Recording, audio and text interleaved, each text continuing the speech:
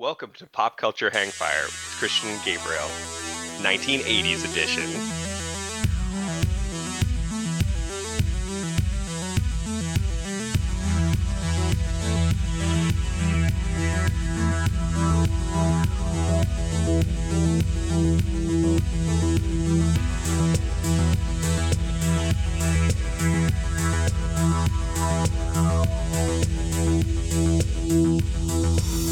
The year, 1982. Diet Coke, Crystal Light, Pepsi Free, French's Bold and Spicy Mustard, and Viennetta all appear on grocery store shelves for the first time. Late Night with David Letterman, a late-night talk show hosted by David Letterman, premiered on NBC. Actor Bill Murray was Letterman's first guest. The Sony CDP-101, the world's first commercially released compact disc player, was introduced in Japan. Couple notes on that. Crystal Light, I totally thought you said Crystal Pepsi, which I was like, no, that was the 90s. But no, I never even saw Crystal Light. Crystal Light, and then Pepsi Free. And yeah, those two I never saw. Crystal Pepsi, I remember seeing, but Diet Coke 1982. The other one that blew me away was David Letterman 1982. That's insane how long Late Night with David Letterman was on before he moved on to just the Late Show, right? Mm-hmm. That's crazy. And 82, which means it was at the height of SNL for Bill Murray, huh? Yeah, I guess that would line up. Or no, not the height of SNL, but the beginning of SNL, right? SNL started in the year before. Did we not talk about that? We did. I think that's why I know. Yeah. That's why I know this trivia. Just started. And then the Disc Man.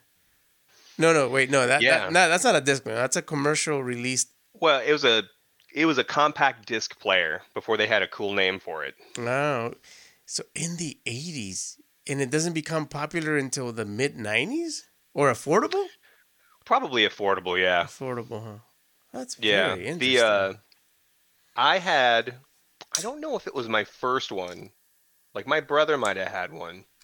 It might have been, like, maybe the first CD player I had was, like, 2001? I think I was... Carry with me? I think I was maybe a year or two before you. I remember specifically I had a Sport Edition that was, like, yellow accents, bright yellow. It had a hand strap, so you could carry it while, like, jogging, I guess. And it had like that G skip or whatever, skip protection. That's where you had the handle because you could. Yeah, it wouldn't skip. Yep. I rocked the Walkman, dude, until 98. Because I remember my senior year of high school still going to the security office at the end of the year and trying to steal Walkmans back. That weren't mine. So what happened was, if you got your Walkman taken away in class, your parents would come and pick it up. But if you never did, at the end of the year, they would give them back to you. But they kept no track of that shit. So every end of year, I would go and be like, yeah, you guys confiscated my Walkman. And they would just have a box of them. And they go, which one is it? I'd be like, the Sony one, the yellow one. And then there would always be a Sony yellow one. And the one time it wasn't there, they were like, it's not here. What about this one? I'm like, all right. I like how they solicit another one. It's like a salesman. Well, we don't have that model, but what would you think about this one? Oh, but yeah, but that's what I'm saying. I know I rocked the Walkman, but because even when the discs, when the CDs were very popular and everything, I mean, all you were doing was making mixtapes. Yeah. From them, to be able to put in your Walkman. So, I think I was with you. I think I was a year behind you on getting my first disc, man. I also had a Walkman for like the most of the time leading up to that. And I remember one of the later editions I got as they started to get cheaper, because CD players were becoming more popular and, the technology was going that way, was I had one that like picked up local TV stations because it had an AM FM radio. Could play it, but it also had like television stations. And so I specifically remember like I'd be doing yard work at my grandparents' house and I would be listening to like Judge Judy while I did it because I could just get the television, and that's not stuff I'd normally be able to watch or whatever. It's just random television stuff. So I just like tune into like Channel 5 or whatever. And listen to Judge Judy mete out justice. All right, let's get into births here. Who appeared in 1982? Who first appeared? Yep. Colin Jost. Colin Kelly Jost is an American comedian, actor, and writer. Been a writer for Saturday Night Live since 2005 and Weekend Update co-anchor, since 2014. That dude's been working for Saturday Night Live for 17 years. He gets to retire pretty soon, I think, right? He's in his mid-30s, dude. I don't think he's that old. Honestly, he's 40 now. Oh, he's 40. Okay, so he started at 23. Yeah. Oh, yeah, I forgot about the math. Yeah, it'll get us eventually. Weekend Update is the one thing that I consistently watch every week. It is my favorite part of SNL.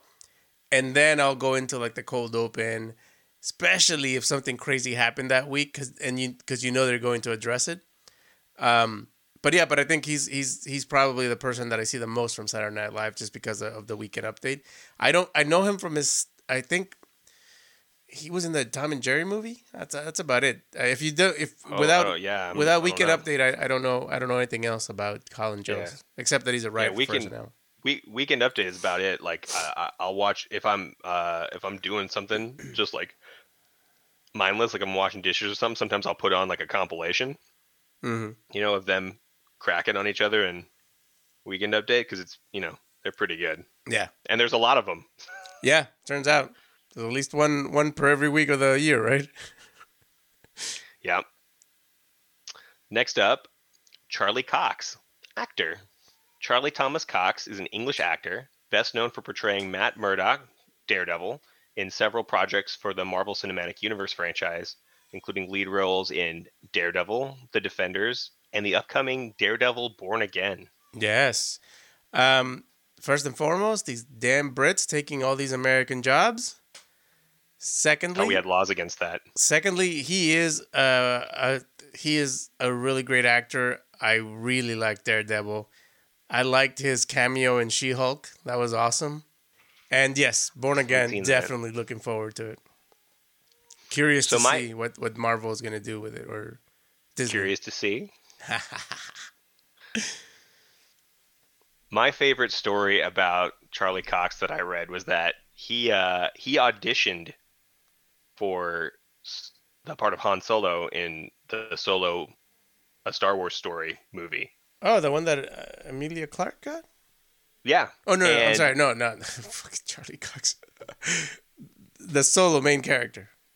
Yeah. Okay, sorry. I thought you were saying the movie she was in, and I was like, yes. Yes, that's... Okay. And he blew the audition, and like he didn't get... And so his feedback, and he didn't realize that what he was subconsciously doing was he wasn't making eye contact because he got so unconsciously used to acting blind. And so like he was like staring off into space, like not looking at these people while like doing his read or whatever. They were just like, what is wrong with this guy? That's funny. And so he realized how habituated it was and how he had to like actively think to not do that in the future if he was doing. That's funny, dude. Yep. Yeah, they were like, we liked how you did, but like you just weren't looking at us. To look at us. All right. Next up, Sebastian Stan. Oh, speaking of Marvel. Actor, best known for his role as Bucky Barnes, the Winter Soldier, in the Marvel Cinematic Universe. Yeah, that is. I know I've seen him in something else, but that's all I'm familiar with him for. He was in that Pamela Anderson. That's the only other thing I. Oh, right, that's right. He did. He got the big role. Yes, the big role. Well, and just it was pretty crazy to look at, like, how they're doing all these like biopics and stuff now, and like the way they transform people. Yeah. To be other people is wild. Yeah, I did see that actually. No, that was great. I forgot about him in that. Huh. Yeah, his transformation I think was a lot because of just it was mostly like his workout routine and then mannerisms. I think for the girl who played Pamela Anderson, I think it was a little bit different because there was prosthetics involved. Yeah. In order to make the transformation happen. Still, like, I mean, it's impressive to see like how they're able to do it. It is, no, definitely. Okay, Sebastian Stan. Last up, we have Jessica Biel. Oh, Jessica Biel. She I was never a fan of Seventh Heaven, but I know of her because of that show and like like just how much charisma she had. I I was a huge fan of Blade Trinity, the third Blade movie that her and Ryan Reynolds were in. Yeah. I really liked that movie, and she was great in that movie. She is in such great shape, like just a really really great physique, like such a like very muscular but like toned and everything. Yeah. And married to Justin Timberlake, can't be all bad, right? She was in the Wolverine. She was. They got it listed on her credits. Oh, I don't remember her I don't even see her listed when you look at the in the who cast. who were you? What kind of like was it a cameo? Maybe it was a cameo. I was trying to think. Maybe I was looking real quick. I was like, what have I seen her in? Because like Blade Trinity, it's because I been think she was like forever. she was in Stealth, right? The AI flown fighter jet. She was in like I now pronounce you Chuck and Dave or whatever that Chuck movie and was. Larry. Chuck and Yeah. Larry. The She ones they was list as her big films are the Texas Chainsaw Massacre and okay. Yuli's Gold, which I don't Oh, know. okay. Um, Stealth, yeah, is there? I And don't and there, I see think other stuff. I think she did a The movie with new, Freddie Prinze Jr. I think with like something she about was in baseball. Next. Was that the Hayden Nicolas Christensen? Cage. Oh, Nicolas Cage. where he could see 30 seconds into the future. Yeah. Yeah. Okay. I've seen that. She was in the remake for Total Recall, the 2012, I which I saw that never and I did don't see. remember her, but I also don't remember, or I think I tried to forget watching that movie. Yeah, that's fair. And I liked the actors in it. Colin Farrell is a great actor, but that movie was no Total Recall. That's fair. It's hard to as campy as the movie was, it was a product of its time. I Oh mean, yeah, you can't replace that. no. All right, moving on to deaths. We have first up Vic Morrow, actor and director, best known for his ABC drama series Combat. July 23rd, during production of The Twilight Zone, the movie, Vic Morrow and two child actors are accidentally killed during a helicopter scene, leading to reforms in filmmaking, safety, and child labor laws. That is insane to die. That's horrific. How old was he? Ooh, that's a good question. I mean, I would hate to ask how old the children were, but I guess. If they're classified as children, Yeah, no, that's they gotta be. that's horrible. He was, I like how they don't just give you, they make you do the math. He was 53. Not old, but not young either. Yeah. Oh wow. What else do we know him from besides Combat? Well, let's Because see what else we got listed here. I feel he was in something else from the 70s. The name is very familiar. Maybe some. Blackboard Jungle, 1990, The Bronx Warriors, which was actually from 82, apparently. The Bad News Bears, Oh, okay. A Man Called Sledge, Mm-hmm. The Last Shark, which is weird because that's what it says on the art on the poster, but I guess it's called Great White because that's what's beneath it on the link. a less famous shark movie, let's just say. Yeah, Okay. there's a lot of other stuff here. Cimarron was a western. Yeah, no, Sounds a little bit familiar. yeah, no, I'm telling you, I know the name from something in the 70s, but yeah, okay, all right. But I would look more into it. But like once you say helicopter accident, that's all I need Yeah, to know. no, I don't want to know anything else. that's sad. It's crazy. Next up, we have Philip K. Dick, I know the American name. science fiction Yeah. writer. Yeah. Yep, it's responsible for a number of things. So Philip K. Dick was an American science fiction writer. He wrote 44 novels and about 121 short stories, most of which appeared in science fiction magazines during his lifetime. This. Some of the most famous things he did. I was gonna say we talked about this name in last week. Why don't we connect these, Gabe? Because I'm gonna pretend it's on purpose, and we're creating a through line as opposed to isolating all of our stuff. We want people to tune in every week, and we're building on it week over week. A That's why. podverse, right? A podverse. Yeah, the cinematic podverse. Yes.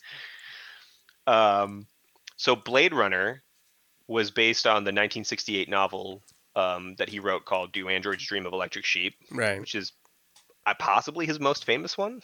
No, I don't. I'm going to disagree with you, but go on. Total Recall. Yeah. Already There's the disagree. connection here. Yeah. Based on the short story "We Can Remember It for You Wholesale." That's a good title. Yeah. It's a really good title. I don't know what the hell did they end up with. But both, it seems Not like snappy.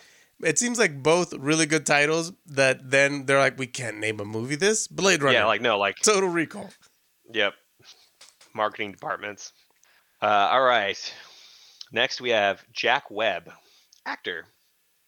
I am a fan. I'm a fan of Mr. Webb. John Randolph Webb was an American actor, television producer, director, and screenwriter who is most famous for his role as Sergeant Joe Friday in the Dragnet franchise, Damn right. which he created. Yeah. He was also the founder of his own production company, Mark 7 Limited. Yep. I think he's responsible for like Adam 12 and all those shows too. And he was fantastic in the movie The DI about the Marine Corps recruit, and he's a drill instructor, and he just will not let this boy quit. It's a pretty decent film. Okay, I had to double check just to be sure because I was pretty sure it was the same guy did both, but and obviously if he created the show, but he was the voice on the radio as well, and oh wow, that was one thing. So not just from the television, but like there used to be, I want to say it was like 9 p.m. at night. So if we just happened to be out at some ungodly hour for children, my mom would tune into KNX 1070 on AM. Dun, dun. And you'd have every day of the week they would do. It was like an hour of old time radio shows, and every night it was a different they'd play two different shows. So Dragnet would be one of the regularly featured. So I got to hear some of his work on the radio. Yeah, he has a fantastic voice too. Like he does, deep baritone, like pan. It was fantastic. Very much the detective, grizzled detective. Yes. No, he's got a good presence even through the radio. All right, last up we have Grace Kelly, former actress and princess consort of Monaco. Yes. When you have to add to your credits and you're like, what can we cram in here real quick? Grace Patricia Kelly was an American actress who, after starring in several significant films in the early to mid 1950s, became Princess of Monaco by marrying Prince Rainier III in April of 1956. Kelly was born into a prominent Catholic family in Philadelphia, was the other note they gave. Oh, so just like she didn't need it. She was fine. Yeah, like she already had this. So like the princess thing was just, whatever. The princess thing was just whatever. What was her big film? Why can't I remember what her big film was? I like how they even overshadow that by saying, oh yeah, she was in several prominent films. High Noon. Okay. That jumps out. To Catch a Thief. Okay. Rear Window is the first one that comes up. Okay, that's okay. I know her. Yeah. She is the love interest of Jimmy Stewart in that movie. She's awesome, and she's got really great comedic timing to match Jimmy Stewart, and just a solid character. Yeah, okay. I'm like, I know that name, and I was like, okay, it's because Rear Window is one of the greatest movies ever made. Yep. On to the movies. Yes. We're starting with Conan the Barbarian. Released on May 14th, 1982. Budget, $20 million. Oh, okay. It's a lot of loincloths. A lot. Box office take, it's listed at 68.9 to 79.1 million. I guess, a lot of that was in dollar bills in those loincloths, and, it's hard to count. Yeah. And this was Schwarzenegger's, because he had Pumping Iron, then he had Hercules in New York, and I think then he had Conan the Barbarian, right? Yeah, I'm pretty sure this was the big one, right? Yeah, no, this is, man, this This is the origin story of Conan being. This is Slash Arnold. yes, yes, exactly. Um, this is James Earl Jones as the bad guy. Yes. Yeah, yeah, the giant snake. Oh yeah, no, this is such a great film, man. Such an amazing Yeah. film. Orphan boy Conan, Arnold Schwarzenegger, is enslaved after his village is destroyed by the forces of the vicious necromancer Thulsa Doom, James Earl Jones, and compelled to push the quote wheel of pain Yep. for many years. Once he reaches adulthood, Conan sets off across the prehistoric landscape of the Hyborian Age in search of the man who killed his family and stole his father's sword. Yeah, no, that's a fantastic movie, dude. Classic. I've seen all three of them in which I include Red Sonja. And yeah, no, it's just it's those movies that like the role was made for that person. Like there's no one else that could have played that role. It was just incredible, incredible. Yep. He is Conan the Barbarian. He is. My God. All right. Next up, The Dark Crystal. I'm aware of this film. I've seen it. I don't have the cult following that a lot of people do. But go on, Gabe.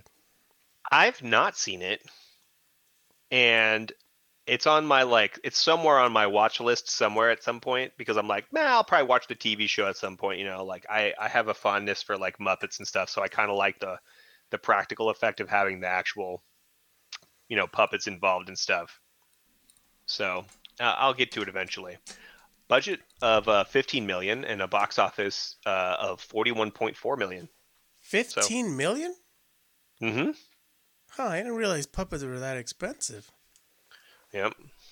It's all the I think it's all the sensitivity training for the actors who got to stick their hands up their bums.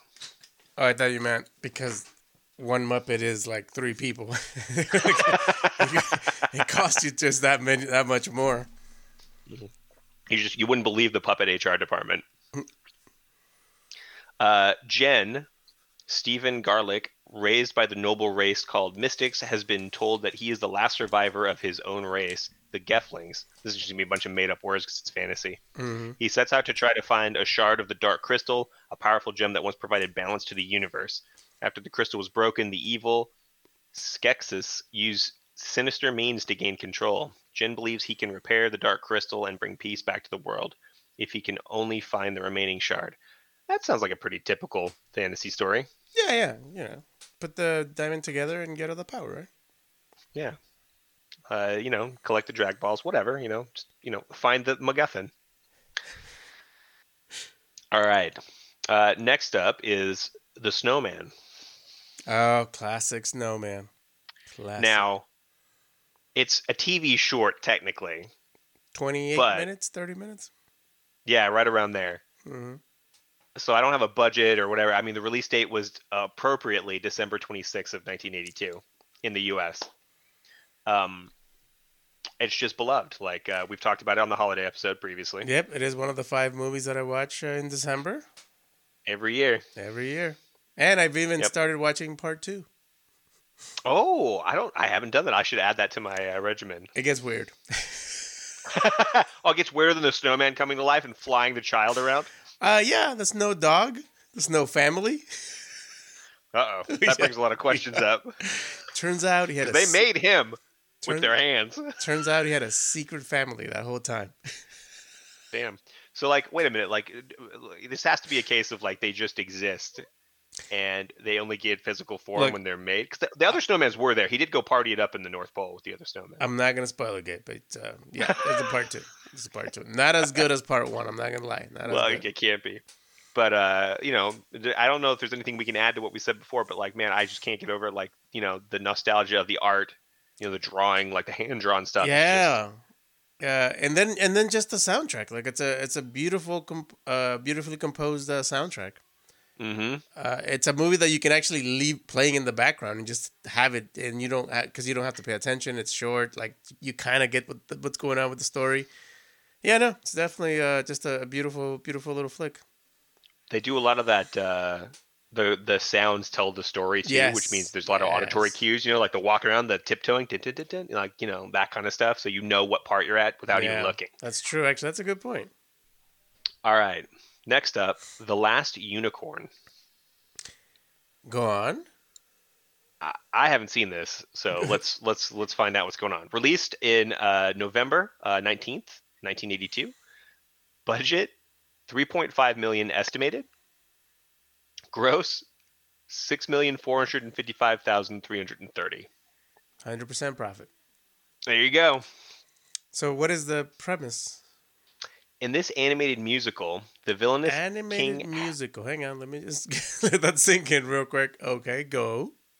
King Haggard, Christopher Lee, plots to destroy the world's unicorns when a young unicorn, Mia Farrow, learns that she is in danger and may soon be the last of her kind. She leaves the safety of her protected forest and enlists the helps of Schmendrick, Alan Arkin, a gentle, albeit clumsy sorcerer. Together they embark on a long and dangerous journey with one goal: to defeat Haggard and save the unicorns from extinction. That is a cast, dude. Christopher Lee, Mia Farrow, and For that budget? yeah, That's what I was thinking. I was like, what the hell? Like you've got like they have more too. Like if you look at the list, hang on. There's like, it's pretty star-studded. I wonder what went wrong. 80s cartoon, maybe they were just like There's cartoon musical. I guess the musical part, yeah, because cartoon. Because I'm like, what? But then again, though, 80s cartoon movies were not what they are now, right? Like as far as Jeff Bridges, oh wow, Angela Lansbury, Miss Murder She Wrote herself. Robert Klein. Yeah, there's That is quite the cast, yeah. huh? I might maybe look up a trailer or something. I'm tempted to look just because of that. All right, you know what, Gabe? It's our show. We can do whatever we want. All right, look up Last Unicorn, right? Yep, The Last Unicorn. She is a creature of legend. In an age of sorcery and savagery, Well, what have we here? demons, No! and dragons, she may be the last unicorn. I like the animation, honestly. I was gonna say the animation is very reminiscent of the Hobbit movies that they made in the yeah, late Lord of the Rings 70s. and the Hobbit, yeah. So that the next thing is the soundtrack, the music. Really of dropped the ball. Well, but here's the thing though. It took me a second to realize what they said. They said the music of America, and I was like, and then it goes into the last unicorn, and I was like, the music of America, and I was like, oh, the band America. Not the country America. Yeah. Not the continent. Not the continent of America. And then the only last thing was Alan Arkin's voice does not fit that character. He doesn't. He almost sounds like he was just reading a bit too. Like he didn't know what to like. What was the prompt? Like what was my motivation? He's just like, I don't know. I got to read this because everybody else there was Christopher Lee always is gonna he's gonna Christopher Lee. There was. But I think that's one of the. It makes me think of like one of the things about Star Wars. Like Lucas was insistent that they have like a classical orchestra score, and at the time disco was popular, and like the push from was like make it the music that's popular. And can you imagine, like, would that be as timeless if you had funky, like it would definitely be a cult classic, but like would it be as timeless? Yeah, that's true. Which it makes me think that like stuff like that, like if it's gonna hold up, you kind of got to make something that's not maybe a little bit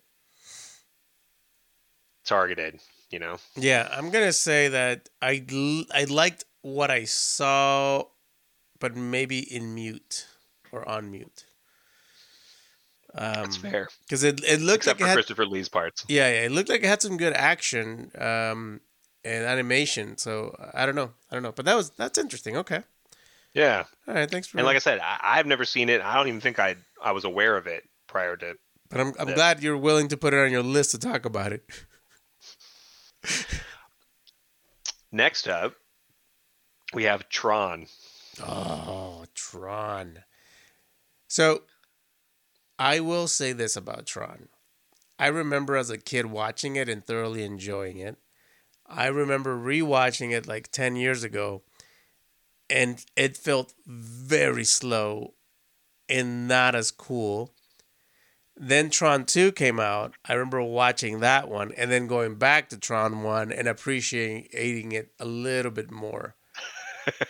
But but you forget that's a Disney film and that they were doing pretty incredible things with animation and special effects in that movie. Yep. It's actually a very very good movie in that sense. But yeah, when you go to Tron 2, you're like, what the fuck? Like this is insane. But yeah, no, it's an interesting, fun movie. The motorcycle races are cool. The tanks are cool. Yeah, I think it's something people should watch at least once. But be mindful that it's a slow movie. It's a slow movie. I feel like that might be one of the earliest like video game to a movie tie-ins. That because the Light Cycle game was pretty, it's just lions racing on a, so like it was real easy to do that, and there was a lot of rip-off ones. So that was something I absolutely played at some point. I never played it. I watched the movie. That's it. Released July 9th, summer blockbuster, 1982. Budget 17 million. What do you think the box office was for this? Only 17 million. Wow. For all that sick CGI. I feel like it was new and interesting, and it probably had the backing of the Disney PR machine. 70 million. 50 million. Oh. So a success, but not. Yeah. But not 70 million. Also, young Jeff Bridges. Jeff Bridges, yeah. And that's what made me watch it again, because after watching Tron 2, because in Tron 2 they do the digital remastering. Well, I'm sorry, no. They do the digital de-aging of Jeff Bridges to make him look young so he can look at his own, have a conversation with himself. So, yeah, I don't know. That's right. It's Jeff Bridges. All right. For our last movie today, we have First Blood. So, before you give us all the facts, Gabe, I will tell you I saw this movie in the last year. Holds the fuck up. It's so good. It is. I don't know. I remember it being good. Rewatching it, and it's a long movie, by the way. It is. It's still very good. Like Stallone was really really good in that film. Really great writing. You are on his side from the very beginning of that movie, and it shows again. Watching it before, watching it now, it has a really great perspective that isn't blatant. Like we know now, and I know now because of reading and everything that a lot of Vietnam veterans, when they came back, they were not looked upon in a positive way, just from coming back. He is a person that came back, who was spit on, who was called the baby killer.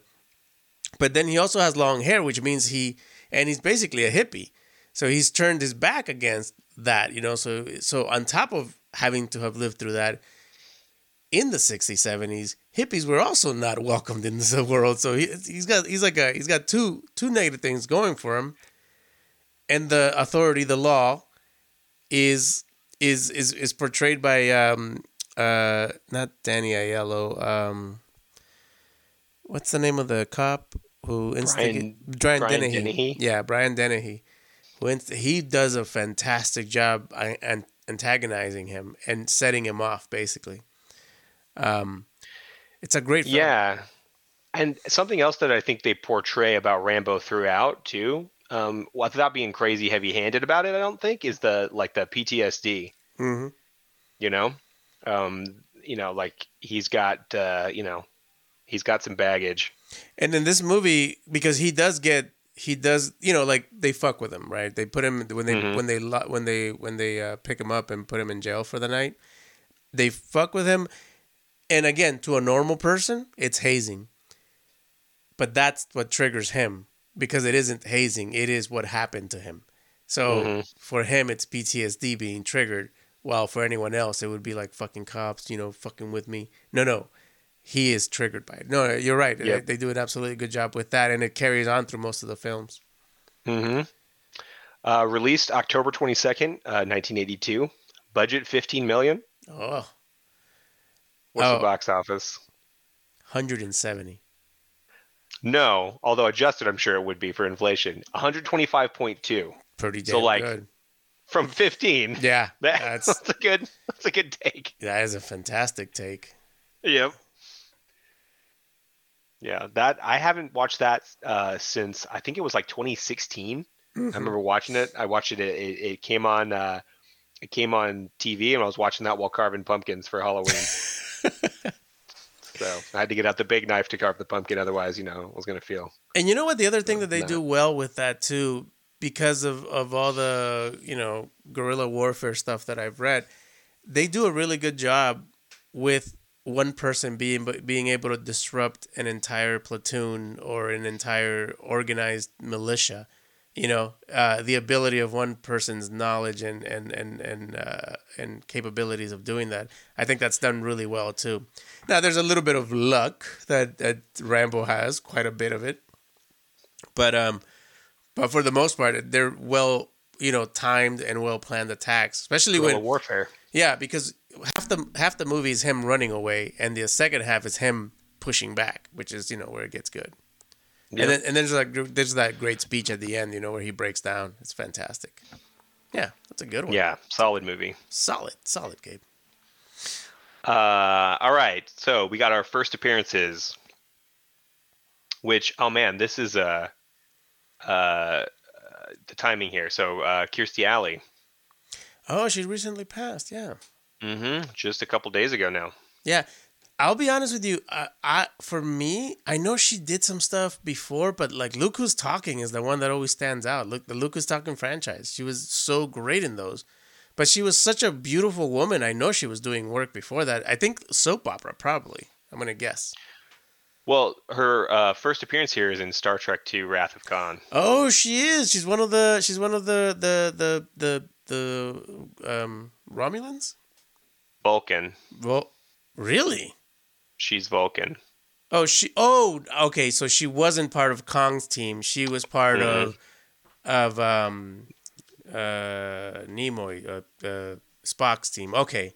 Yep. I guess I can see her in my head. Like her eyes also, like they jump out all the time. Yeah. So wait. So what was Kong then? What was Ricardo Montalban? He was a superhuman, a genetically engineered human. Okay. I must be confused. confused. Khan Noonien Singh. Okay. Extremely intelligent, dangerous superhuman. He was the most prominent of the genetically engineered human augments of the late 20th century eugenics wars. Just kidding. I mean, they're a little later than portrayed in that show, but yeah. Okay. No. So not a Klingon. Okay. I was thinking of something else. Yeah. No. I remember that movie, dude. I thought it was it's got the. I mean, I think the William Shatner Kong, the yell. I was never a fan of the movies, but I do remember watching it. Well, next for our first appearance, we have Antonio Banderas. Oh, in 1982, really? Mm-hmm. That's interesting, dude. The first time I noticed him was in the movie The Mambo Kings with Armand Assante. And that was early 90s. So that dude was trying to get out there for a while before he hit it big. And then Desperado, of course. This was his appearance was Labyrinth of Passion. I mean, it fits, right? Yeah, I was going to say, I'm not surprised. The man has scolding eyes. Next, Hugh Grant in Privileged. That suits him. So fits. Oh, wow. So he was acting for a while, too, before he made it big, huh? Mm-hmm. Yeah, like when I don't know when did he really like 90s, but like Yeah, it was 90s. I think like the man who went up a hill and came down a mountain, I think was his big one. so it took him, Yeah, and then decade-ish. Bridget Jones' Diary and all those movies. Yeah, yeah. Last first appearance here is Jet Li, Shaolin Temple. Okay. Yeah, I think that most of those mixed martial arts, most of those martial artist actors who crossed over, we found out about them way later than when they were actually famous and doing their work. I think most of them were famous in their own countries, Yes. in their own Yes. production of movies before they did the crossover. Okay. And yeah, he's one of those guys that was probably acting and doing martial arts in his early teens, probably, huh? Yeah. Okay. Yeah. That makes perfect sense. All right. Something old, something new. Actually, I'll go first because you triggered something when you said Muppets. I watched the 1987 Muppet Christmas special. And it is the episode where it starts off with all the Muppets, Kermit, Fozzie, Gonzo, everybody is in a pickup truck. And they're all driving to Fozzie's mom's house because he's like, "Yeah, let's go. We're gonna surprise my mom and spend Christmas with her." And then they go into the mom's house, and mom's like getting ready to leave Minnesota, where the hell she's from, to go to Florida or Los Angeles for a warm Christmas, and she's renting out the house to another person. And then Fozzie surprises her, and she cancels her plans. But what I found interesting about that is that the Sesame Street characters make an appearance. And I was like, wait, a crossover between the Muppets and Sesame Street? That's crazy. Do they all exist in the same universe? Apparently they do. Wait, it gets better. They then go underground and they hook up with the Fraggle Rock kids. So I was like, wait, is this allowed? The Puppet Cinematic Universe? Yeah, Is Yoda there? I was like, what the hell? And then I was like, well, I guess because it's Jim Henson, he can do whatever the fuck he wants with his puppets. Mm-hmm. And then at the end of the whole special, like everybody's hanging out, and then you see Jim Henson opening like the kitchen door, and he's like, and Merry Christmas and everything. He goes, all right, well, time to do the dishes. And he he has this little moment, and then he goes into the kitchen to start cleaning the dishes. And I'm like, fuck, Jim Henson's the shit, man. He put Fraggle Rock, Sesame Street, and the Muppets all in one house for one Christmas special. That's pretty good. That was fantastic, dude. I watched that this week. I thoroughly enjoyed it. And then the only other thing that one of my coworkers turned me on to is a show called, and let me make sure I get it right, SAS, Rogue Heroes. And it's a British television show that depicts the origin of the British Army Special Air Services during the Second World War. I started watching it. It's a lot of fun. It is. The style is. I don't know if you've ever seen the movie The Losers. Oh, but familiar, yeah. But a little bit like The Boys, the TV show. It has that style. It's really well done though. Fantastic acting. I know of that show because I follow BBC. Okay. And they talk about it, and they did a little bit where they took one of the actors and had him go talk to the guy he's portraying, who's like still alive. Oh shit. The dude's like a gajillion years old, and just like the humblest, nicest, little old man who was like cutting throats and killing people, and you're just like this little sweet old man. He's just like, oh yeah, I just talked to my, it's we were privileged to be involved. You're just like, this dude walked across a desert. Like, I'm just happy to be there. Oh, like, holy shit! Yeah, no, I recommend it because it's fun. It's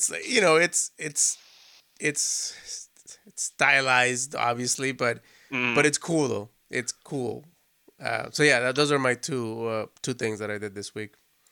What it made me think of, and again, the only real association is desert and like allies in World War II is like, and I get that it's a different, but like the Rat Patrol is what I like thought like, oh, like, Okay. guys out in the desert doing the, like, and that was another very stylized, every character, like they were the least military, military unit, because like each of them had a different hat they wore, which was part of their thing, and yeah, so I was like, okay, like that's absolutely something that's like, on my list of, it's on my radar to watch. Yeah, a lot of fun. For my part, I watched season 4 of Castlevania, the Netflix Oh, the show. Netflix show. Okay. Mm-hmm. I did not know. I watched the first 2 seasons. I did not know we're up to season 4. I'm not gonna lie. We are. That's where it ends, Okay. and it's mostly due to classic Netflix, where they're only willing to put in about that many episodes.